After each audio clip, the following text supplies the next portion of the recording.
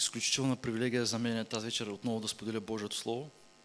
И отново от най-хубавите неща за човека, който проповядва, е, че той също може да бъде получаван докато говори, нали така?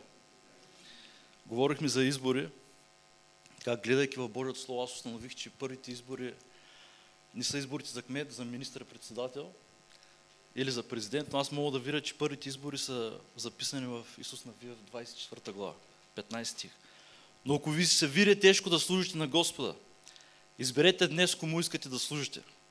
На боговете ли, на които са служили бащите ви от татък реката, или на боговете на морейците, в чиято земя живеете. Но аз и моят дом ще служим на Господа. Амин. Така че аз съм щастлив тази вечер да бъда между хора, които са пуснали своята бюлетина в урната за нашия вели Господ Исус Христос. За хората, които са издигнали Бог над всеки друг Бог. Амин.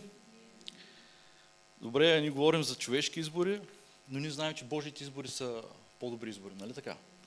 Защото се казва, одобрен е този, който не себе си препоръчва, не сам себе си препоръчва, на този, който Бог препоръчва. Амин. И аз вярвам, че Божиите избори са по-добри. Но освен, че има човешки избори и божествени избори, понякога има и военни избори. И аз бях преживял един такъв военен избор. Имах привилегията да бъда избран да участвам 2 пътя на национален парад по случай празника на българската армия и можехме да участваме, изнасяйки славата на българската армия на Александър Невски в София, на площада. Но, скъпи приятели, преди ние да можем да изнесем славата на българската армия, ние имахме интензивно време на обучение, на подготовка за този парад. Ние имахме време, когато трябваше да се подготвяме за строева подготовка, за военни маневри и за маршируване, но накрая, след като това интензивно обучение приключи, мина главнокомандващ парада. И той мина между редиците и огледа всеки един внимателно. Дали всеки един бе изпълнил детайлите и изискванията, които се изискваха, за да може човек да участва на този парад. И той огледа позицията на всеки един, той огледа униформата, той огледа добре външния вид. И разбира се, който беше одобрен, можеше да участва на този парад. Но искам да ви кажа, скъпи приятели, че Христос ще дойде тази вечер да ни огледа всеки един от нас. Той ще дойде да огледа всеки един детал, той ще дойде да види дали ние сме изпълнили всяко едно изискване. Ако ние сме изпълнили всяко едно изискване, тогава ние ще имаме тази прекрасна привилегия да участваме на този велик парад и да изнесем славата на Божията армия, славата на Господа. Амин. Така че тази вечер, говорейки за разглеждане и за преглеждане, нека да отидем заедно в Марк 11 глава. И аз съм щастлив отново да споделя темата на Божието Слово. Тя се нарича Разглеждането на Храма. Амин. Марк 11 глава, от 11 стих и надолу. И Исус влезе в Иерусалим, в храма, и като разгледа всичко, понеже вече се бе свечерило, отиде във Витания с 12-те. А на сутринта, когато излязоха от Витания, той огладня и като видял далеч една разлистила се смокиня, дойде дано да намери нещо на нея. Но като дойде до нея, не намери нищо, само едни листа, защото не беше време за смокини. И той проговори, казвайки: от сега нататък никой да не яде плод от тебе до века. И учениците му чуха това. И дойдоха в Иерусалим и Исус, като влезе в храма, започна да пъри онези, които продаваха и онези, които купуваха в храма. И прекатури масите на среброменителите и столовете на онези, които продаваха гълъбите. И не позволяваше да принесе някой какъвто и да било съд през храма. И получаваше, казвайки им: не е ли писано, домът ми ще се нарече молитвен дом за всичките народи, а вие го направихте разбойнически вертеп. И главните свещеници и книжници чуха това и търсиха начин как да го погубят, защото се бояха от него, понеже целият народ се удивяваше на учението. А когато мръкваше, той излизаше вън от града. Амин на Божието Слово. Когато, скъпи приятели, ние притежаваме нещо, и разбира се, ние обичаме това нещо, понеже то е скъпоценно за нас, ние обичаме да го разглеждаме, така ли е? Тук виждам, че има доста жени мъже. Предполагам, когато вашите съпруги излязат от фризьорски салон, добре приготвени, с хубава прическа, с добър туалет, с хубави бижута, предполагам, че вие също ги разглеждате, нали така? Но, скъпи приятели, тази вечер Христос ще дойде да разгледа своята църква. Амин. Дали ти и аз се наричаме молитвен дом или просто ние се наричаме разбойнически вертеп? Дали ти и аз продължаваме да плащаме цената или ние просто стоим на трапезата, храняйки се от бесовете? Дали ти и аз все още продължаваме да търсим Божието присъствие и да плащаме тази цена, или ние стоим на бесовските трапези? И вижте, скъпи приятели, ако ние продължаваме да плащаме цената, то тогава Божията слава ще дойде и ще изпълни нашия живот. Амин. Както Божията слава изпълни храмът на Соломон. Но ако не, тогава Христос ще дойде в нашия живот и ще отправи едно много сериозно предупреждение. Той ще каже: не правете бащиния ми дом на търговия. Така че дали ти и аз все още продължаваме да плащаме цената, или просто сме се отпуснали и седим на трапези, където ние правим компромис с греха, където нашата плът е корумпирана от удоволствието на греха. Но вижте, ние трябва да продължиме да плащаме цената. Амин. За коя цена говоря, нека да отидем заедно в Деяния на апостолите, 2 глава. И там се казва така, от 2 глава, 42 стих. И те постоянстваха в поучението на апостолите, в общенията, в преломяването на хляба и в молитвите. И страх обзе всяка душа и много чудеса и знамения ставаха чрез апостолите. И всичките вярващи бяха заедно, имаха всичко общо. И продаваха стоката и имота си и разделяха парите на всички според нуждата на всеки. И всеки ден прекараха единодушно в храма и разчупваха хляб по къщите си и приемаха храна с радост и простосърдечие, като хвалиха Бога и печелиха благоволението на всичките люди. А Господ всеки ден прибавяше към тях онези, които се спасяваха. Божието Слово ни каза, че те постоянстваха в храма. Скъпи приятели, днес аз мога да видя, че към Божия дом има едно арогантно и неправилно отношение. Може би някои от нас вече си мислим, че сме станали твърде духовни, твърде зрели и ние имаме неправилно отношение към Божия дом. Ние си мислим, че може да пропускаме служба или понякога питаме: днес кой ще проповядва или днес кое хваление ще пее. Скъпи приятели, искам да ви кажа, че Святия Дух е дълбоко наскърбен от хора като тези. Защо? Защото, скъпи приятели, ти и аз не имаме просто взаимоотношения с човека, който ще проповядва. Ние не просто имаме взаимоотношения с хвалението, ние имаме взаимоотношения с нашия небесен баща. Амин. И има хора, които са станали твърде арогантни, които не могат да седнат и смирено да бъдат получавани от всеки. Те или искат да бъдат получавани на специални места, или искат да бъдат получавани от специални имена. Но искам да ви кажа, скъпи приятели, че смирените хора наистина търсят Господа и те не гледат кой ще ги получава, но те гледат, скъпи приятели, съкровището, което е положено в човека. Амин. Така че ние трябва да продължиме да идваме в Божия дом с ново отношение. Нека да обновим отношението си към Божия дом и наистина да бъдем благословени от тази вечеря, която Христос ни приготвя всеки път, идвайки в Божия дом. Амин. И ние знаем, че има една история за един човек, който бе приготвил специална вечеря. Той бе изпратил неговите слуги към поканените да дойдат на тази вечеря. И те започнаха единодушно да се извиняват. Единият каза: бях си купил волове, нека да ги опитам. Другия: купих си нива, искам да видя. Другия каза: ожених се. Скъпи приятели, днес има много хора, които може би вече влизат в едно по-дълбоко ниво на успеха и стават твърде арогантни да правят компромис с ходенето в Божия дом. Може би те имат прекрасен успех в своята кариера, или може би имената им са станали твърде големи и те правят компромис. Но ти и аз не трябва да правим компромис. Но трябва отново да обновим отношението си към Божия дом. Амин. За да не би един ден да чуем: посяхте много, но събрахте малко. Обличате се, но не се топлите. Ядете, но не можете да се нахраните. Затова ние искаме да бъдем тези, които посяват и тези, които женат. Амин. Верни в молитвите. Дали ти и аз сме верни в молитвите? Знам, че понякога рутината ни убива. Знам, че понякога ние не искаме да се молим. Но, скъпи приятели, ние трябва всеки ден да идваме в Божието завено присъствие и да почитаме Божието завено присъствие. Амин. Ние трябва да бъдем верни, както слънцето е вярно. Вижте, слънцето никой не го пита дали иска да изгрява, дали е понеделник, вторник, сряда, четвъртък, петък.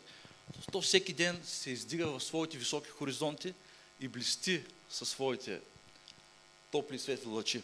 Така и ние всеки ден трябва да идваме пред Господа и да блестим с нашите лъчи на вярност. Ние трябва да почитаме Божието изявено присъствие всеки ден. Може понякога да няма за какво да се молим, но ние трябва да идваме пред Господа да кажем: Господи, идвам днес просто да бъда с Теб. Идвам днес просто да се наслаждавам на Твоето изявено присъствие. Амин. И вижте, има един специфичен фактор относно Слънцето, който аз много харесвам. Освен, че Слънцето е вярно, скъпи приятели, Слънцето е поставено много нависоко. То е поставено над планините, то е поставено над моретата и над океаните. Амин. Така че ако ти и аз бъдем верни, искам да ви кажа, че ти и аз ще бъдем поставени на високо. Амин. Понеже се казва, че верният човек ще има какво? Амин. Радвам се, че съм между хора, които четат Божието Слово. Така че, скъпи приятели, ние трябва да бъдем верни и в молитвите. Нека малко да си поговорим за поста. Ние може да видим една по-широка дефиниция за поста в Исаия 58 глава, понеже поста не е само лишаване от храна. Но, скъпи приятели, ако ти и аз не можем да постим, аз искам да ви кажа, че ние не можем да постим от греха. Ако ти и аз не можем да постим от храна, ние не можем да постим от греха. Вижте, постът има наистина по-широка дефиниция, но ако последния път, когато ти си постил, е било през 2010, 2011 или 2012 година, със сигурност ти си спрял да плащаш цената. И Божието Слово идва отново да разгледа храма тази вечер и казва: не правете бащиния ми дом, дом на търговия. Но твоето сърце и моето сърце трябва да бъде дом, който постоянно плаща цената. Дом, в който постоянно тече жертвата. Амин. Така че понякога трябва да се лишим от хубавите пържоли, кебабчета и ако случайно пък започна да се развалят, може да ми се обадите, аз ще дойда да ви помогна. Но ние наистина, скъпи приятели, трябва да продължим да постим, защото ако ние не можем да постим просто от храна, аз няма да повярвам на никого, който казва, че не е постил от 5 години, а пък няма грях в живота му. Защото когато ние се научим, когато плътта ни се научи да пости от храна, тогава ще се научим да постим от клюкарството. Може би ще започнем да постим от някои не толкова святи сайтове, които сме посещавали. Тогава ще започнем да постим от грехът. Амин. Защото, скъпи приятели, Бог казва: време е да продължиш да плащаш цената. Амин. И разбира се, ние трябва да жертваме за ближния си. Ние трябва да обичаме ближния си, понеже Божието Слово ни казва, че те раздаваха имота си, имаха всичко общо. Аз знам, че това е църква, която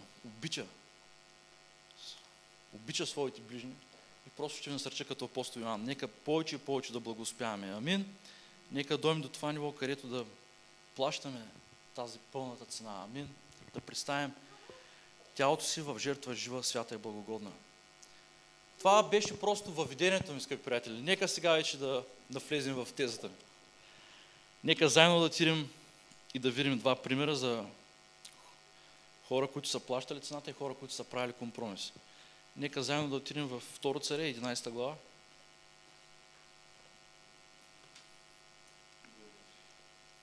Нека да четем от първи стих надолу. След една година по времето, когато царете отиват на война, Давид прати Йоав и слугите си с него. И целият Израел, и те разбиха монците и обсъдиха Рав. А Давид остана в Иерусалим. Една вечер Давид стана от леглото си и се разхождаше по покрива на царския дом. И от покрива видя една жена, която се къпеше, а жената бе много красива на глед.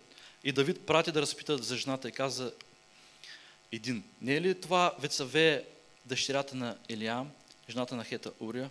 И Давид прати слуги да я вземат, и когато дойде при него, спа с нея, защото се бе очистила от нечистотата си и тя се върна у дома си. А жената зачена и прати да известят на Давида, казвайки: не празна съм.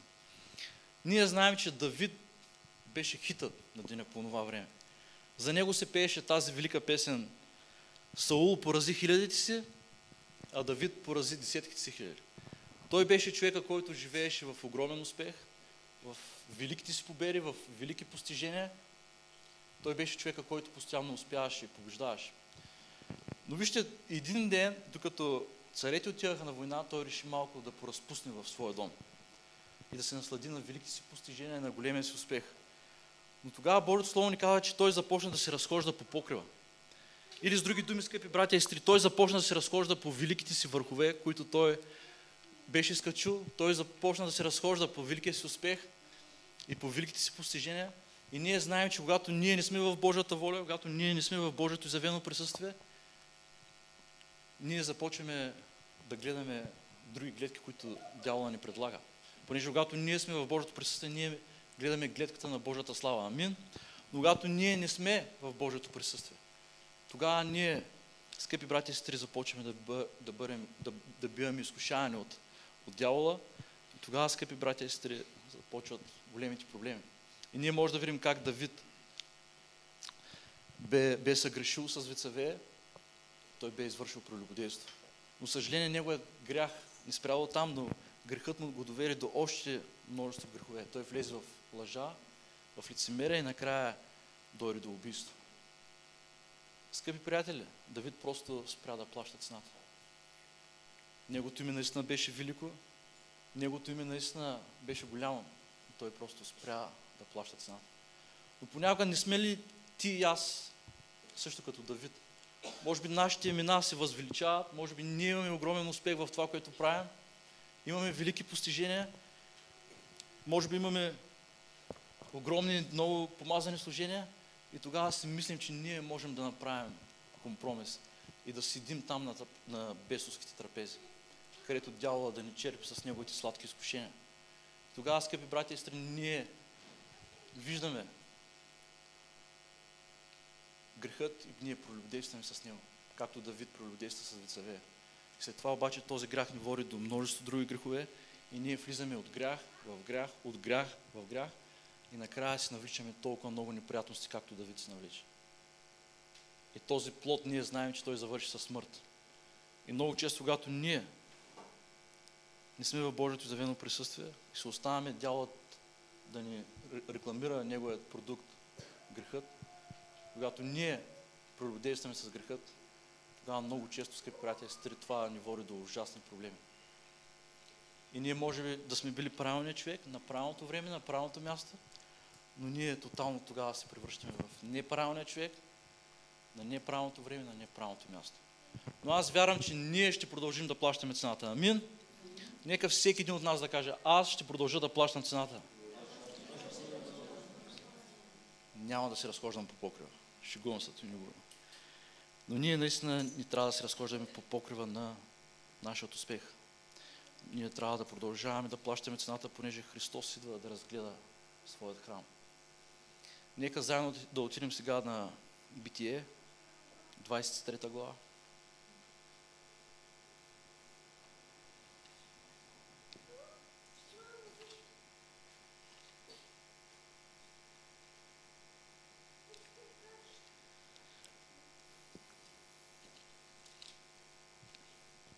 Главата е малко дълга. Готови ли сме да четем Божието Слово? И умът ни, и сърцето ни, и душата ни, все още да е тук. Сара живя 127 години. Това бяха годините на Сариния живот. И Сара умря в Кирят Арба, който е Хеброн, в хананската земя.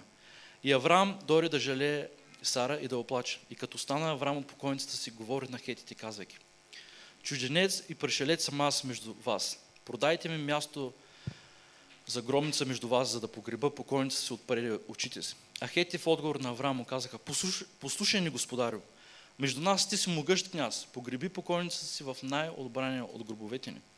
Никой от нас няма да ти откаже гроба си, за да погребеш покойницата си.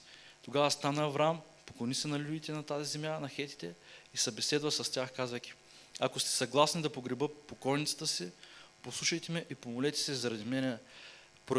Помолете заради мене Саровия син Ефрон да ми даде пещерата си Махпелах, която е в края на нивата му, на добра цена да ми я даде сред вас в собственост за гробница.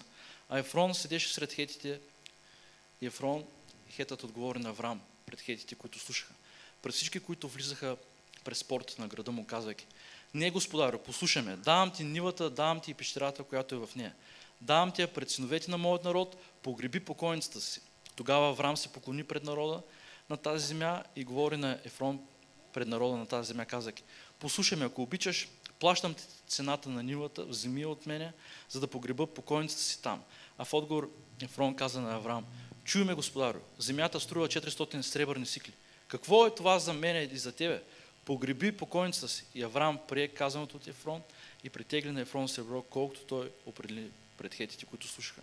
400 сребърни сикли, каквито вървяха между търговците. И тъй, Ефроновата нива, която беше в Махпилах, срещу Мамре, нивата, пещерата, която бе в нея, и всички дървета в нивата, в междите, които около цялата нива се утвърдиха за собственост на Авраам, пред потомците му и така нататък. Авраам бе поискал да погребе своята съпруга Сара. Той искаше да купи гробница в земята Хеврон. И разбира се, той искаше да притегли пълната цена. Но вижте, местните жители там му казаха: слушай, ти си княз Божий, ти си голямата работа, не е задължително да плащаш пълната цена. Но Божието Слово ни казва, че той притегли всичките 400 сикли. Вижте, дяволът е толкова хитър, той ще дойде при нас и ще ни каже: ти си толкова велик, ти си толкова успешен.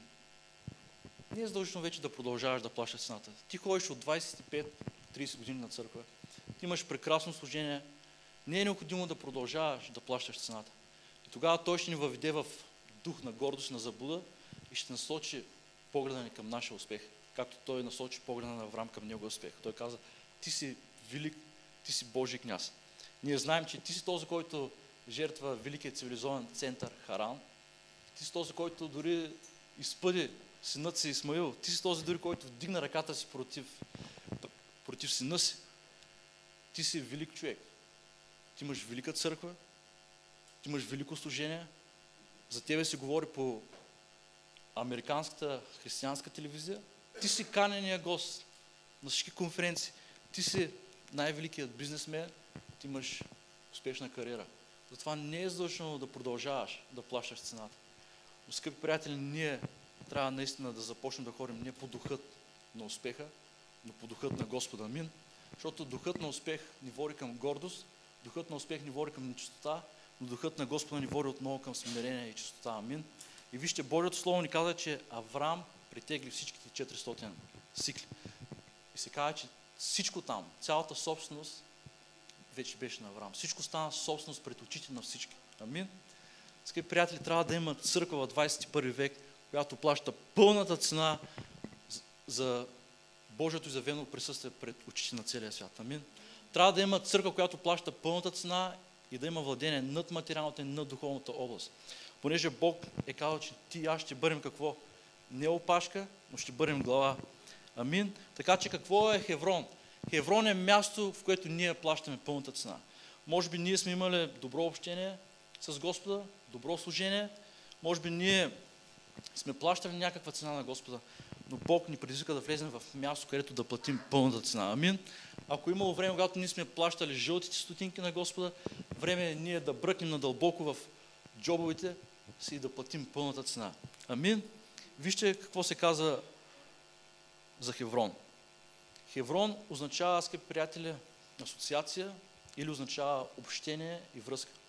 Така че ние трябва да влезем в Хеврон и да платим пълната цена за нашето общение. Амин. Трябва да обновим отношението си към Божия дом. Трябва да бъдем верни в молитвите, верни в духовните жертви, верни в плащането на цената. Но също така Хеврон означава и връзка. Аз съм говорил много пъти за това, но ще продължа да говоря, докато Бог ни каже да спра. Амин.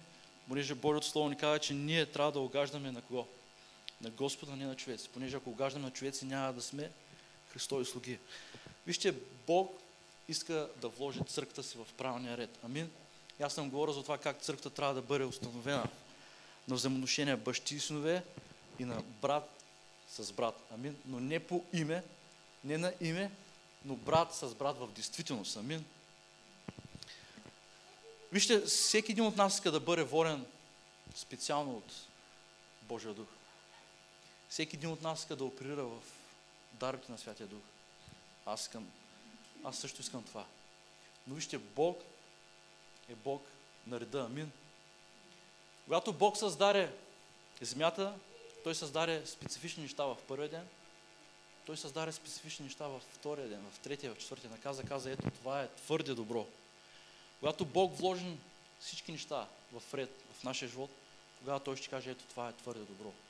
Затова ние, Божия дом, трябва да бъдем основани на взаимоотношения бащи с синове. И една от най-важната роля, скъпи приятели, на бащата е да обрязва сина. И това е толкова болезнено за сина, но бих казал, че е по-болезнено за бащата. И понякога, скъпи приятели, колкото и да боли, ние трябва да позволим да бъдем обрязани. Нашите сърца трябва да бъдат обрязани. Понеже тогава ние ще можем да придобием тая Христова природа, тая чистота, тая святост, в която Господ иска. Разбира се, бащата трябва да обрязва чрез Словото, но понякога може и чрез съвети, вдъхновени от Божието Слово. И вижте, тогава това е доста болезнено за нас, но тогава ние ще може да придобием тази божествена природа, тая природа на агнето. Амин. Можем да се сетим кога дойде Святия Дух върху Исус. Когато Йоан каза, ето Божия агнец.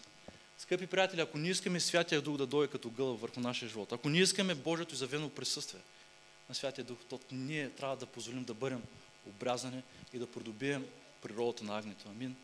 Ние знаем, че природата на агнето, скъпи приятели, е чистота, смирение и разбира се, знаете ли каква е целта на агнето? То се ражда не за да бъде успешно, то се ражда просто за да умре. Така че ние трябва да придобием природата на агнето, за да продължаваме да плащаме цената. Амин. За да продължаваме да носим нашият кръст. И най-красивото бижу, което може един християнин да носи, това е да носи своят кръст. И аз вярвам, че ние ще продължим да носим своят кръст. Разбира се, ние трябва да бъдем свързани в единство, както се моли пастора. Но, скъпи приятели, какво означава ние да бъдем свързани в единство? Дали това означава просто да имаме еднакво мнение по всички въпроси на теологията, да имаме еднакво мнение по всяко едно знание? Аз вярвам, че единството, когато ние израстваме по Божият образ, Божието подобие. Амин. Защото ние може да имаме понякога малки различия, разбира се, не фундаментални теологични различия, но ние трябва да израстваме по Божия образ подобие. И аз вярвам, че тогава ще имаме истинско единство. Когато започнем да приемаме благодата на другия брат, когато започнем да се почитаме. В противен случай, ако нашето единство се основава само на нашето еднакво мнение, то когато някой от нас започне да мисли по различен начин, то тогава ние трябва да се изпокараме. Но единството идва, когато идва зрелостта на Христос върху нашия живот. Амин. Така че ние трябва да бъдем тази църква, която плаща пълната цена и църква, която се е свързала по правилен начин, църква, която е направила всички неща на Господа правилни в живота си. Амин. Така че ние трябва да поставим всяко на нещо в Божия дом в ред. И тогава Бог ще каже, ето това е твърде добро и аз ще излея своите благословения. Вижте, това не беше просто една гробница, но в тази гробница бяха погребани Авраам, Исаак и Яков, нали така? Вижте, това бяха тези велики бащи, които искаха да дадат идентичност на бъдещото поколение. Те бяха прообраз на едно духовно бащинство, което искаше да даде идентичност на бъдещото поколение. Но там също, скъпи братя и сестри, бяха погребани тези велики жени Сара, Ревека и Лия. Вижте, тези жени бяха преобраз на църквата. Сара означава господарка или тази, която управлява. Ревека означава тази, която пленява чрез красотата си. А Лия означава изтощена, но тя беше тази, която роди най-много деца на Яков. Така че, скъпи приятели, ние трябва да платим пълната цена, да дойдем в Еврон и да вземем идентичността си от църква, която управлява, църква, която е господарка, църква, която е глава, не опашка, църква, която пленява чрез Божията слава. Амин. И църква, която наистина ражда плод. Църква, която се основава, скъпи братя и сестри, на Божията сила и слава. Аз вярвам, че църквата е призвана да управлява, църквата е призвана да диктува стандарта на живота. Амин. И аз вярвам, че е време ни да влезем в Еврон и да платим пълната цена там и наистина Божията слава да падне върху нас. Вижте, има една история за една царска дъщеря, която се нарича Хелън. Тази царска дъщеря е била родена да царува, тя е била родена да бъде царица. Но един ден, за съжаление, похитители се отвлякли. Тогава, за съжаление, скъпи братя и сестри, тя е била изтормозена, тя е била изплашена и била оставена на улицата да проси. Но след няколко седмици нейният по-голям брат я намира. И тогава той започва радостно да я прегръща, радостно да вика името ѝ, но, за съжаление, тя е била болна от амнезия и нищо не може да си спомня. Тя е била загубила паметта си. Тогава той започна да говори за прекрасните си взаимоотношения, които те са имали, за прекрасните спомени, които те са имали, но тя все още не могла да си спомни. Тогава той направил нещо уникално. Тогава той е взел в двореца, почнал да показва снимки, картини на техните майка, на техния баща. И тогава, скъпи братя и сестри, тя наистина си спомнила коя е. Тя видяла снимките, където била облечена с прекрасните царски рокли. Тогава тя си спомнила, че е царската дъщеря. И тя била изцелена от тази болест на амнезия. Скъпи приятели, има църква, която трябва да бъде изцелена от болестта си на амнезия. Амин. Има църква, която трябва да си спомни, че не е църква, която проси, но църква, която е призвана да управлява. Амин. Църква, която е призвана не да ходи в ниските нива, но църква, която е призвана да ходи в високите нива. Амин. Като орлите, а не като кокошките. И аз вярвам, че Бог ще направи това с нас. Можем да си спомним, когато Давид попита Господа къде да възляза. Какво му каза Бог? Възлез в Хеброн.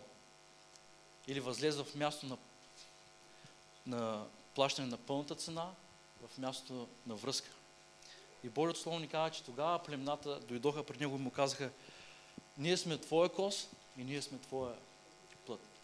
Скъпи брати и сестри, когато ние влезем в Хеврон, в място на плащане на пълната цена, тогава хората ще разпознаят властта ни, тогава хората ще разпознаят Божията слава и ще кажат: ние искаме да бъдем ваша кост, ние искаме да бъдем ваша път. Ние искаме да бъдем част от вас. И тогава, скъпи брати и сестри, Божията слава наистина ще изгрее в нашия дом. Но, за съжаление, напоследък това, което наблюдаваме, скъпи братя и сестри, е една църква, която живее като анимационен герой. Тя просто не е реална.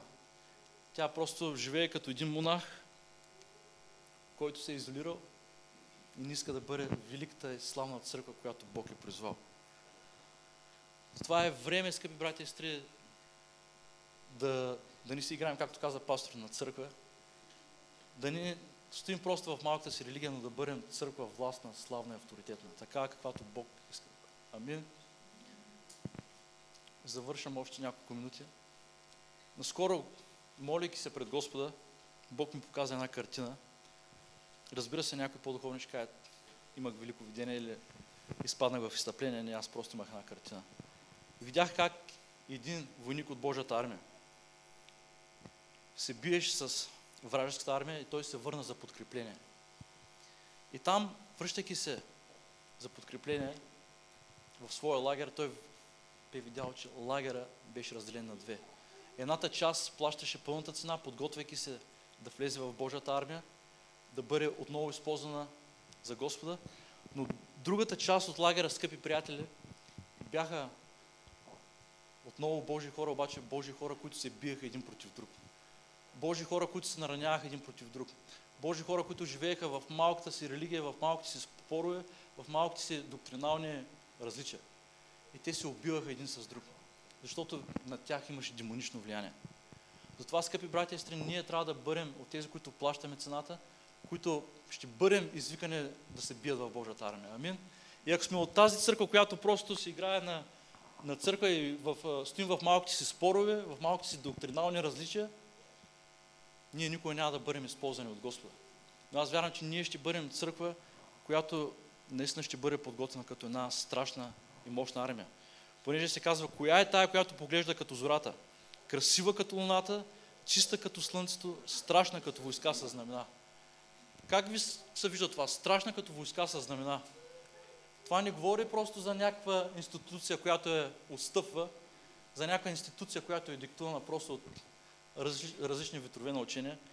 Но това ми говори, скъпи братя и сестри, за една мощна армия, която диктува стандарт на живот, която превзема обещаната земя, която има владението над материалната и над духовната област. Амин. Красива като луната.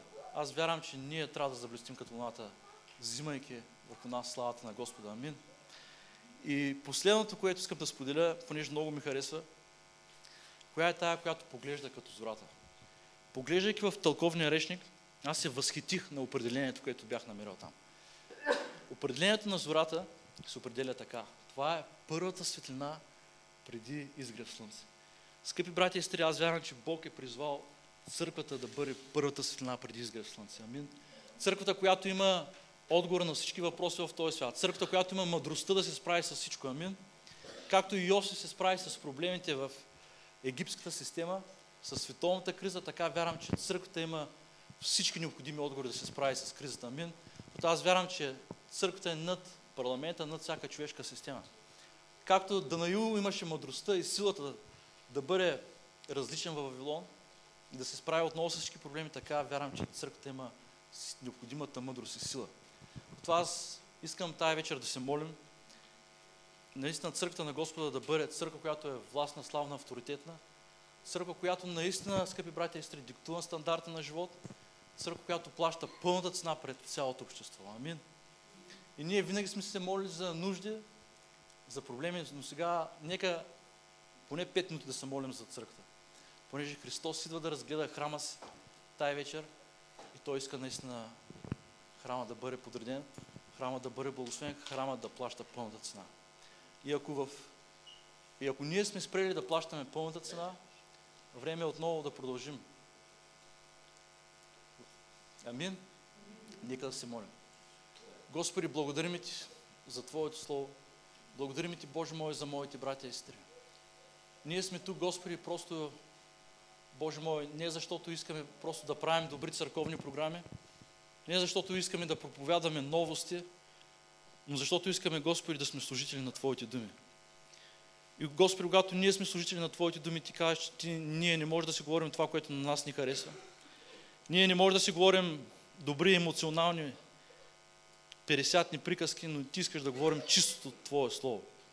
Защото идва едно такова време, Господи, когато ние ще бъдем предизвикани да решим да изпълняваме Твоето Слово. И то от зряло и трезвено решение. Не от емоции, не, Господи Боже мой, от някакви религиозни глупости, но истинско решение, Господи, на нашето сърце. Затова Те моля от цялото сърце, нека да бъдем верни в плащането на цената. Може би някои от нас имат прекрасен успех, може би някои от нас са християни от 30 години, може би някои от нас са твърде велики вече, но нека отново да продължим да плащаме цената. Понеже Ти идваш, Господи, да разгледаш Твоя храм. Ти идваш, Господи, да видиш дали има компромис в нас, дали, Господи, има грях в нас, дали, Боже мой, плътта не е корумпирана от греха, Господи. И затова Ти казваш, Боже мой, че Ти ще се вселяваш и Ти ще благославяш смирените. Ти казваш, че ще пълниш чашата на тези, които измиват своите чаши. Ти казваш, Господи, че ще излееш ново помазание върху тези, които наистина Те търсят.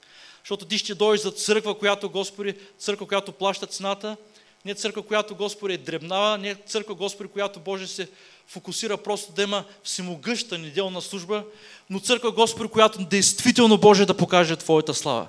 Църква, Господи, която, Боже мой, наистина ще бъде като светлина, поставена на хълм. И аз се моля, Боже, за всеки един от нас. Нека бъдем ожилени в сърцата си.